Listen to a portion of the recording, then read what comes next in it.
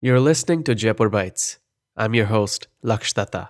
This episode is a live session from day 5 of Jaipur Lit Fest 2023, and it's called Accidental Gods, Men Unwittingly Turned Divine.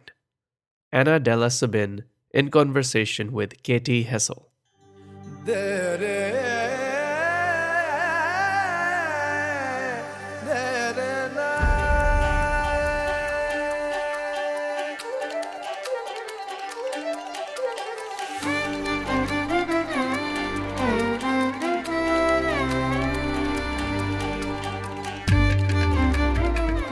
Thank you so much, and thank you all so much for coming. It's so wonderful to see you here, and Della for being in conversation on your fantastic book, Accidental Gods, Men Unwittingly Turned Divine.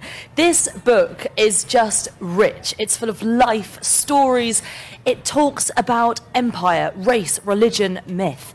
In a way, because it focuses on the gods, it actually almost leaves so much room for actually how we've been shaped by society. And actually the absence sort of speaks louder than that. It taught me so much and just so many stories that I can't wait to go into depth with you today. So this book, as you write in the introduction, does not seek to determine whether people believed in unwitting gods, but instead let us ask why these stories exist, why they have been constructed and retold, and how they have shaped our world. So I'd love to start off to ask you about the definition of accidental gods and this term that you use, apotheosis. Could you expand on that and tell us what is at the crux of this book? Absolutely, and thank you so much, Katy. I'm thrilled you enjoyed the book, and just wanted to thank the directors of the festival. I've just been having the most fantastic time over the past few days, and I can't believe that we're at the last day. And I also wanted to thank the Embassy of Ireland for sponsoring this event. Who is the accidental god? An accidental god is someone who has had divinity thrust upon him. He's not like the zealous founder of a cult who becomes deified. And he's not quite a saint, someone who's within a religious community who then becomes singled out for kind of remarkable piety or miracles. This is someone who, through forces of accident, chance, and coincidence, finds themselves in the wrong place at the wrong time and is taken or mistaken for a god. And once you start looking for this figure, you find them everywhere. So I guess I should talk a little bit more about what I mean about a god. Like, what does it mean to be turned unwittingly divine?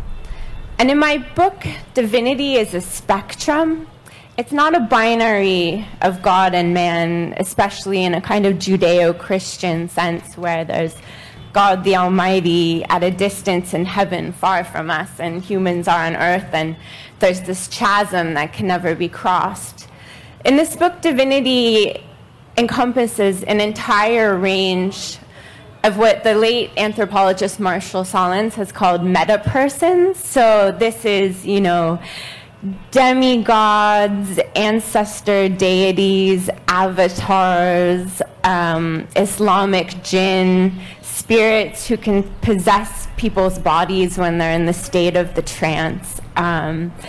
So it's a huge array of ways of thinking about the sacred.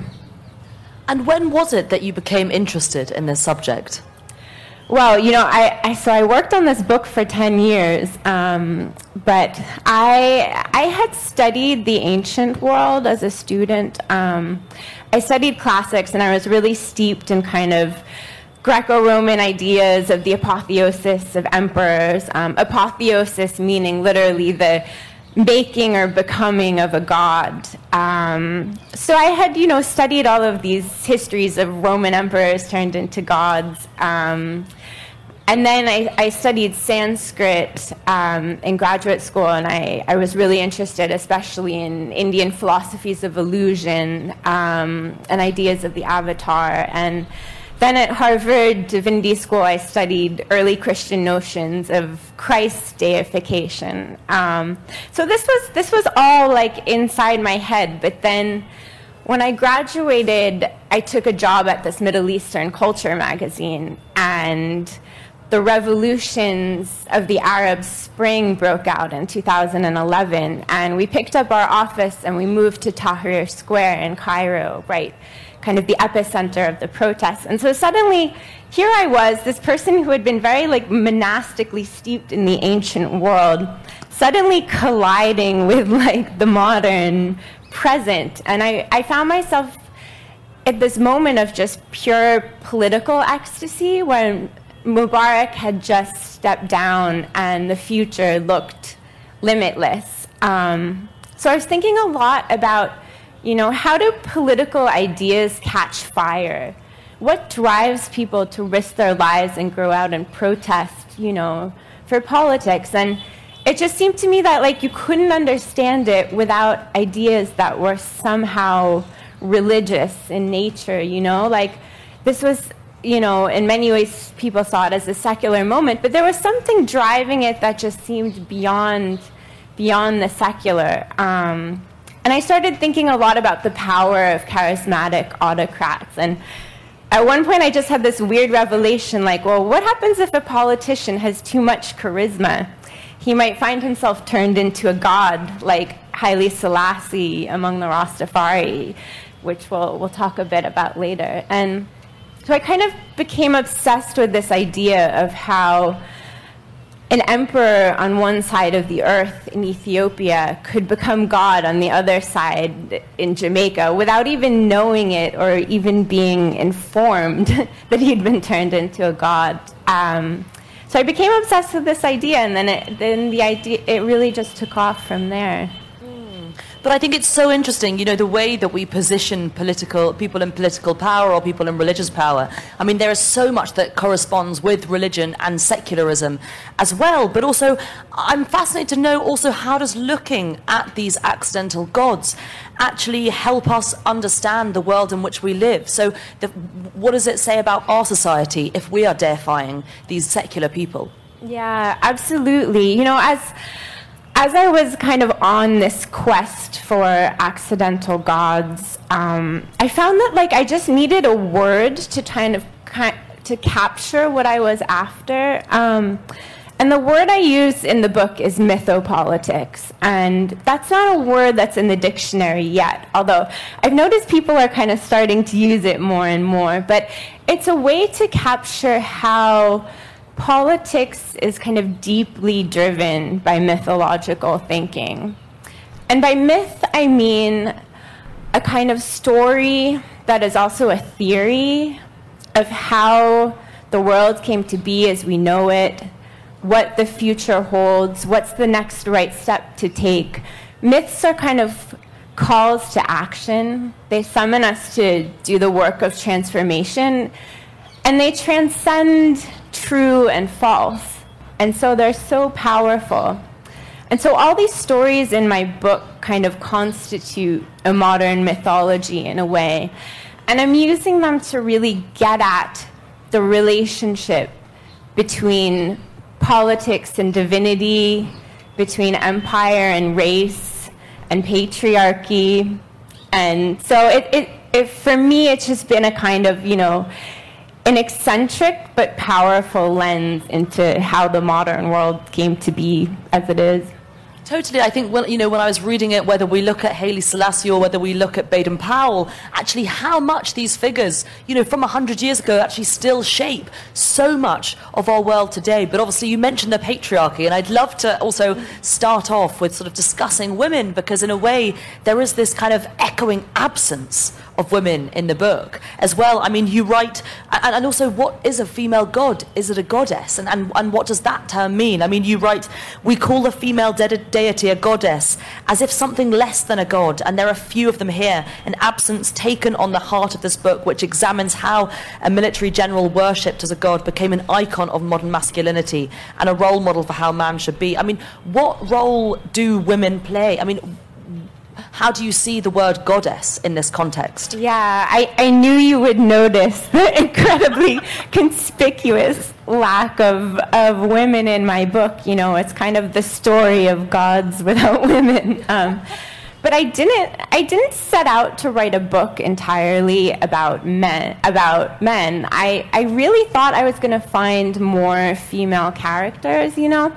I'd read E.M. Forster's novel, A Passage to India, and I thought I was going to find more characters like Mrs. Moore, who's the kind of wizened older mother who's worshipped as a god after her death because she alone properly recognizes the injustice of the Malabar caves. And I thought I'd find kind of more real-life figures like this. But I couldn't find her, you know. I found a number of stories of deified colonial wives, British colonial wives, or the Empress Menen, Haile Selassie's wife, is deified in the religion of Rastafari. But, you know, in my book, I have an index in the back of inadvertent deities, and there are about 90 figures in my book, and only 10 of them are women. And I think the reasons for this are twofold. On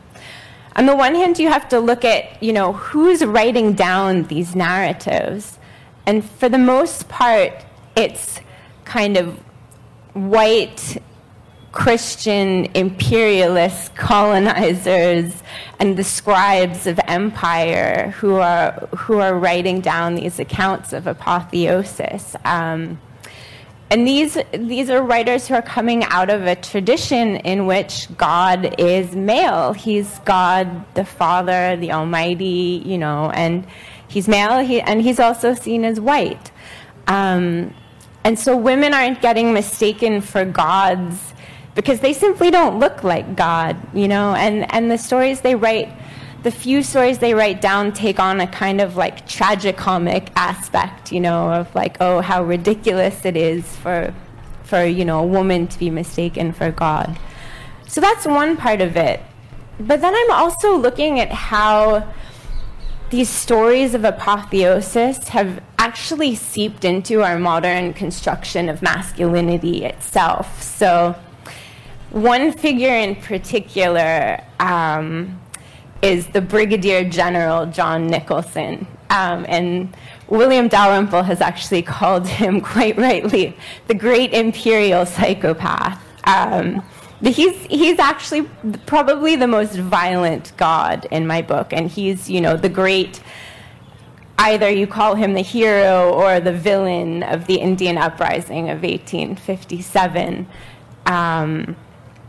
And the story goes that a religion coalesced around him of several hundred sepoys, and then it grew to encompass all these different groups of people. And you know, in a way, worshipping Nicholson, who was so violent that he kept a severed head on his desk, although not for literary inspiration, just to strike terror into the hearts of everyone. You know, worshipping him became a way to kind of appropriate his power. But on the other hand, the British historians and writers and, you know, BBC producers have kind of told and retold this story, and it, you know, one of the most kind of influential retellings of this of Nicholson's godhood was in the Boy Scouts manual by Lord Baden-Powell, where Nicholson kind of becomes an idol of or a role model for like young boys to aspire to.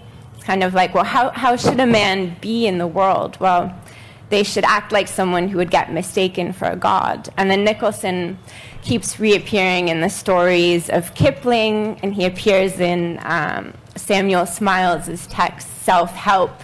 And so he really like becomes a kind of icon of modern masculinity, and that's the man mistaken for God. So this space of divinity kind of becomes ever more male, as it were. Yeah, you use the term muscular Christianity in the book, which was the first time I'd actually heard this term. And actually, you know, when we also think about representations of God and Christ in art history as well, it is this kind of white, heroic man sort of imbued in this kind of long lineage of classical heroicism as well. Yes, exactly. You know, it seeks its aesthetic inspiration from literally like the bodies of the kind of demigods of ancient Greece. So figures like Antinous, who was deified by the Emperor Hadrian. It kind of creates this, this visual of modern masculinity that can be mistaken for godhood. And it's, it today continues to be a profoundly influential ideal. Yeah, but just to go back to the women as well, I mean, just the fact that actually what can we learn from the absence of women as gods? It's also a kind of reflection on us as a society. Do we deify women as gods? I think we have to kind of question ourselves with that as well. But I mean, you mention these extraordinary figures such as Annie Besant and Madame Blavatsky, yet someone like Annie Besant never actually becomes a goddess. I mean, can you tell us their stories and why you wanted to interweave them into this book? Yeah, absolutely. So Annie Besant is really forgotten in most of the world today, especially in the UK. She's an English woman of Irish descent as well. But it's really in India that her memory has been best preserved, and her very kind of, deeply ambivalent legacy. She's famous for being a union activist, socialist, women's rights campaigner. She was the first woman to make a public statement about contraception. And then when she was asked to review a book by Madame Blavatsky, who's the kind of infamous mystic who founded Theosophy, which is a movement that sees all religions as being pathways to the same truth, which began in the mid-19th century. And so Annie Besant was asked to review this book by Blavatsky, and she was completely converted by it, which I find to be a kind of funny idea, since I review books myself all the time, and you don't know if it might just convert you and change your life. But so Annie had begun her career really as a housewife married to a vicar in the Church of England. And she soon realized that she was an atheist and she would have to leave the marriage. And this led to a terrible custody battle in which she lost custody of her 2 children. But when she became a theosophist, she moved to India, to the Theosophical compound in Adyar and Madras. And Theosophy was looking for the arrival of the Messiah, or the Maitreya, and this is, of course, the figure who's come in the form of Jesus and the Buddha and Krishna, and some say Muhammad, and they're all waiting for this figure. And then they famously locate the next vessel for the Messiah in a boy, Jiddu Krishnamurti, and they see him bathing on the beach. And then you have this kind of stunning paradox that Annie Besant, who had lost her own children, then essentially kidnaps Krishnamurti from his father, along with Krishnamurti's brother, and then she raises him as a baby god and keeps him kind of held captive in the Theosophical society. And so in my book, I talk a bit about, like, how do you groom somebody to become a god?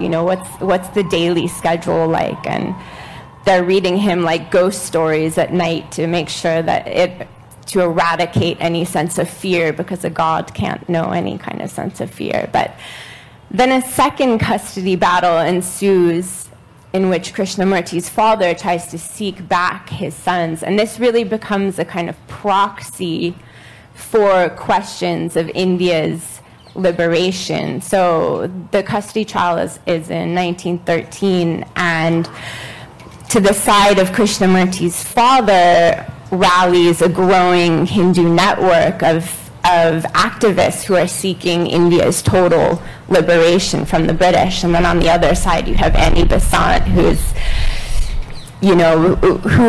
fights for India's home rule, but she still wants India to be a part of the Commonwealth, and she still sees the British Empire as playing a sort of mother role akin to her own.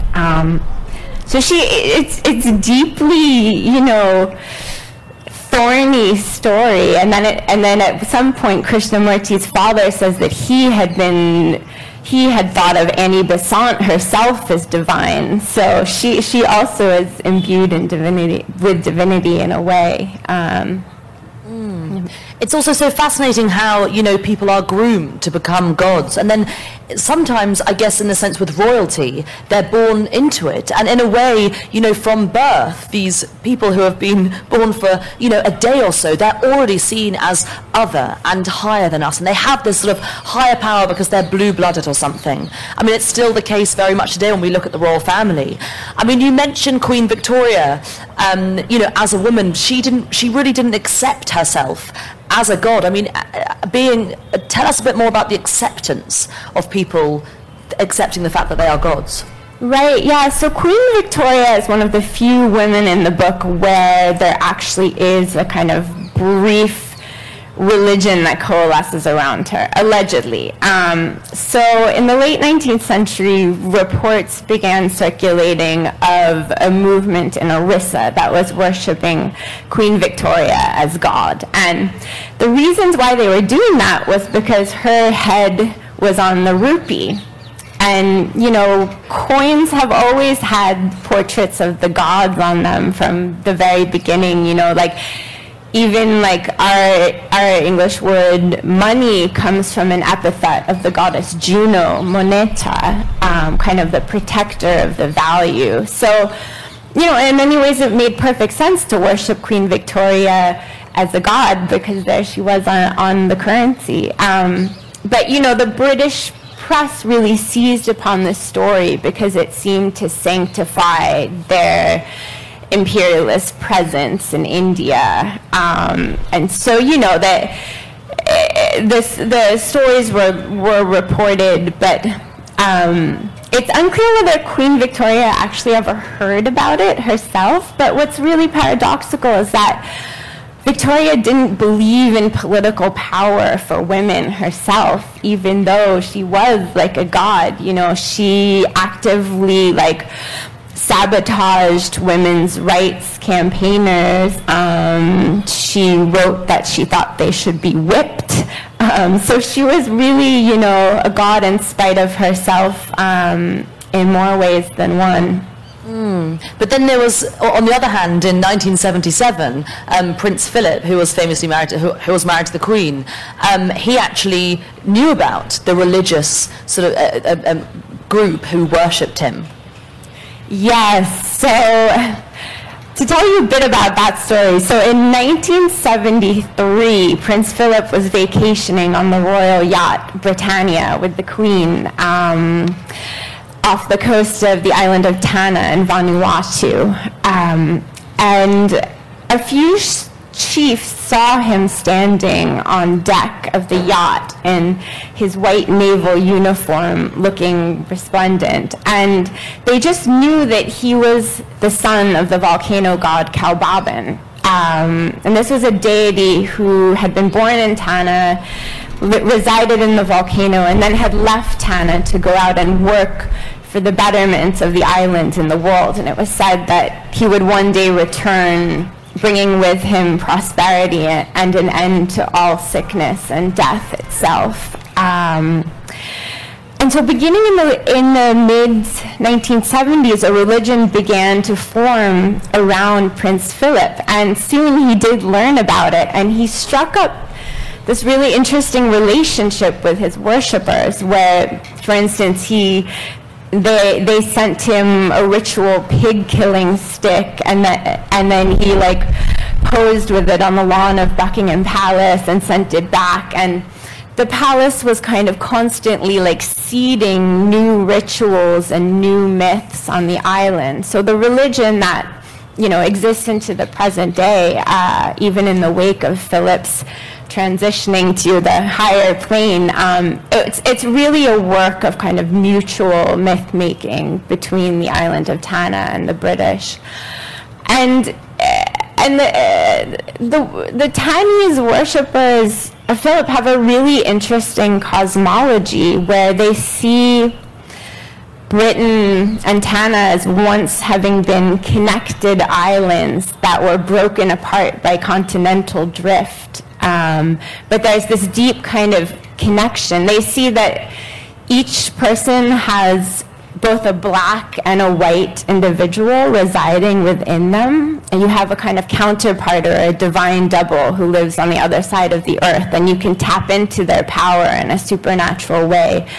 And so here you have a people, in a part of the world that is often written off as marginal or as not participating in the kind of bigger global order. And this is a really powerful, theological way of seeking connection, kind of building threads between Tana and the UK. And, and to me, what I'm really interested in is how the divine right of kings continues to exist among us. So, today, it's still in the background.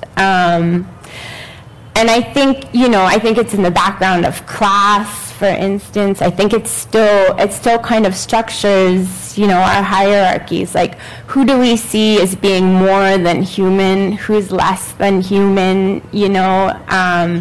I think it still persists in a really sinister way. And what I'm trying to do in the book is just, pose the question of the British press has really made a huge mockery of the Prince Philip religion, and it's often branded a cargo cult, which is a pejorative term that was invented during World War II to kind of slander native resistance movements as being fanatical. And so it tends to be called a cargo cult, but actually, what I'm asking is, is it really more irrational to believe that Prince Philip is a god than to believe that the British monarchy should still exist,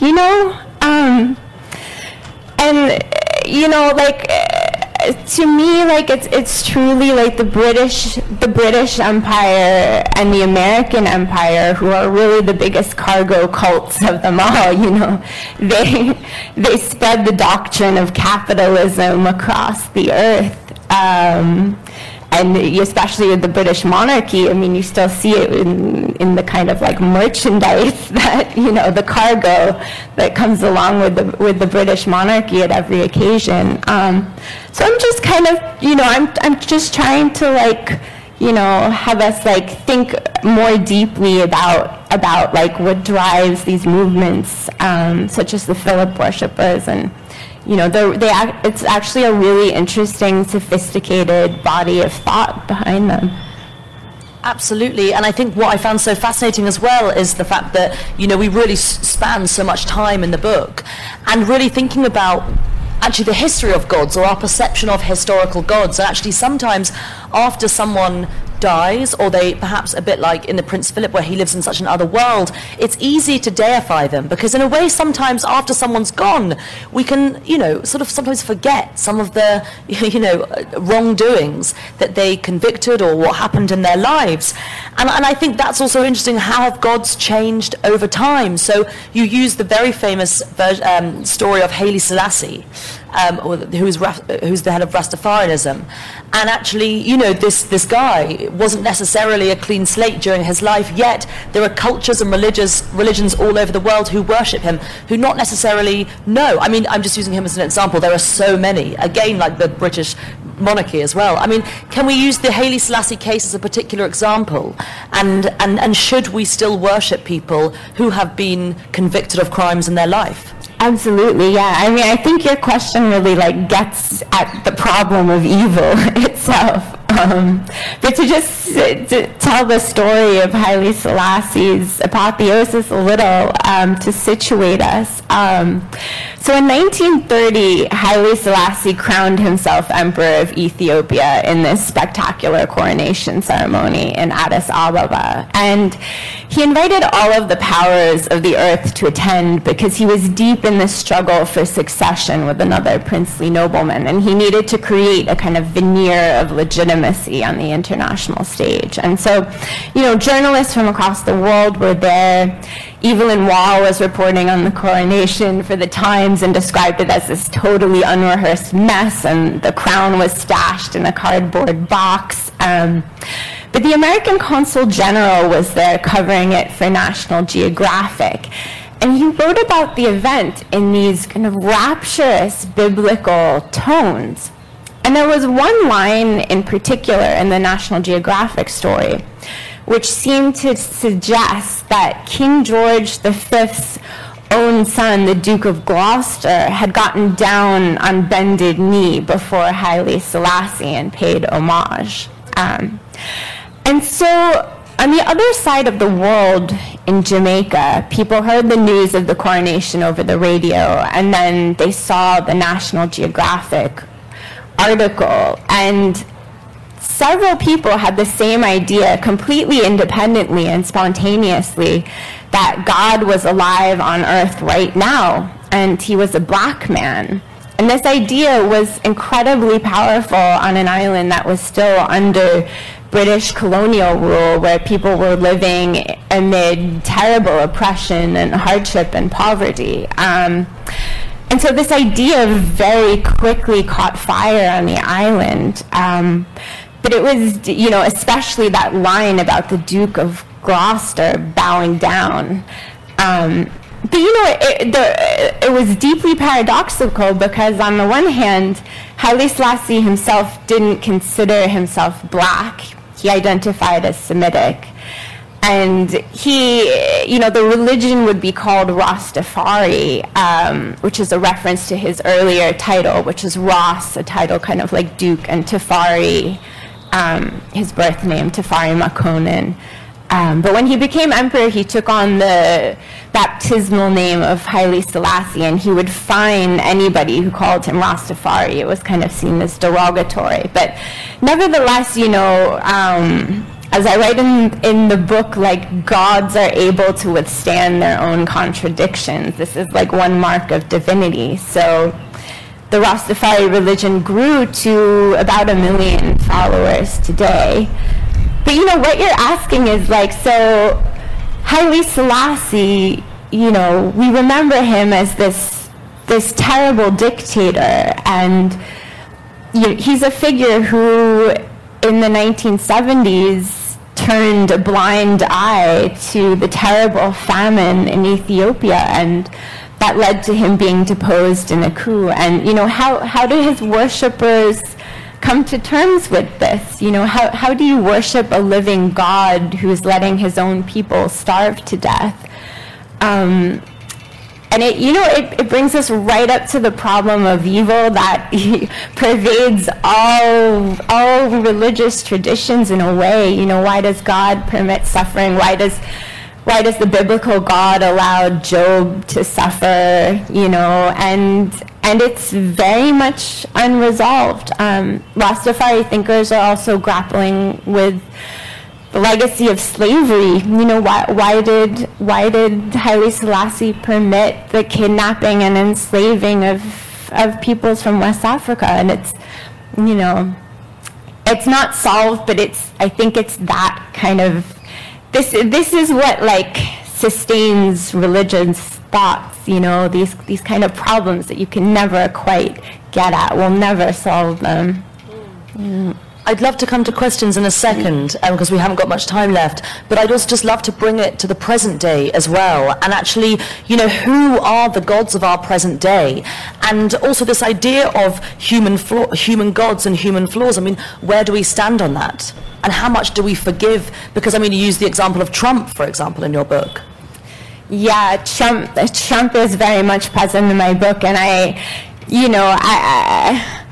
think, like, more and more we're going to see the deification of autocrats and politicians. I think the world around us is just becoming ever more apocalyptic, especially in the face of climate change. Like, it's becoming more biblical, whether it's, fires, floods, plague, and we really, we're up against such problems that we really need a Messiah. Yeah. So we're just gonna, be looking for these figures more and more.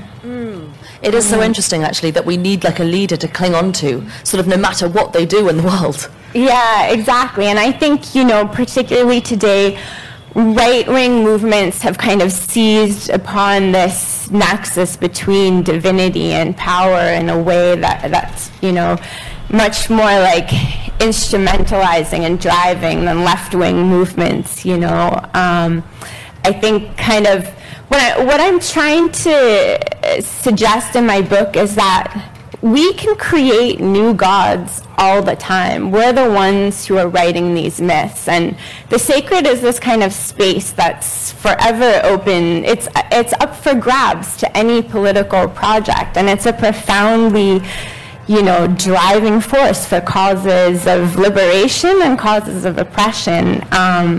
And so I think, the left would do well to kind of try and seize upon it too, But also just the idea of gods almost being a very sort of hierarchical capitalist structure as well, with this one person being at the top. I mean, in a way, we almost have to sort of reframe what we mean by gods and making sure that, someone is not actually more powerful than others in so many different ways. Yes, exactly. I mean, going back to Haile Selassie, it's really interesting how, this worship of an autocrat actually became a profoundly democratizing force in Jamaica, because you have Jamaican politicians such as Michael Manley, who then seized upon Rastafari ideas to steer the country in the direction of democratic socialism. And so, these figures can kind of lead us towards democracy in a way that is, deeply unexpected.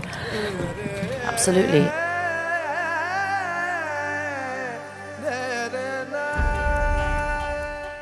Thank you for listening to this episode of Jaipur Bites. I'm your host, Laksh Datta. This podcast is produced by Launchora in association with Teamwork Arts. Please follow or subscribe to this show wherever you're listening to this to be notified about new episodes.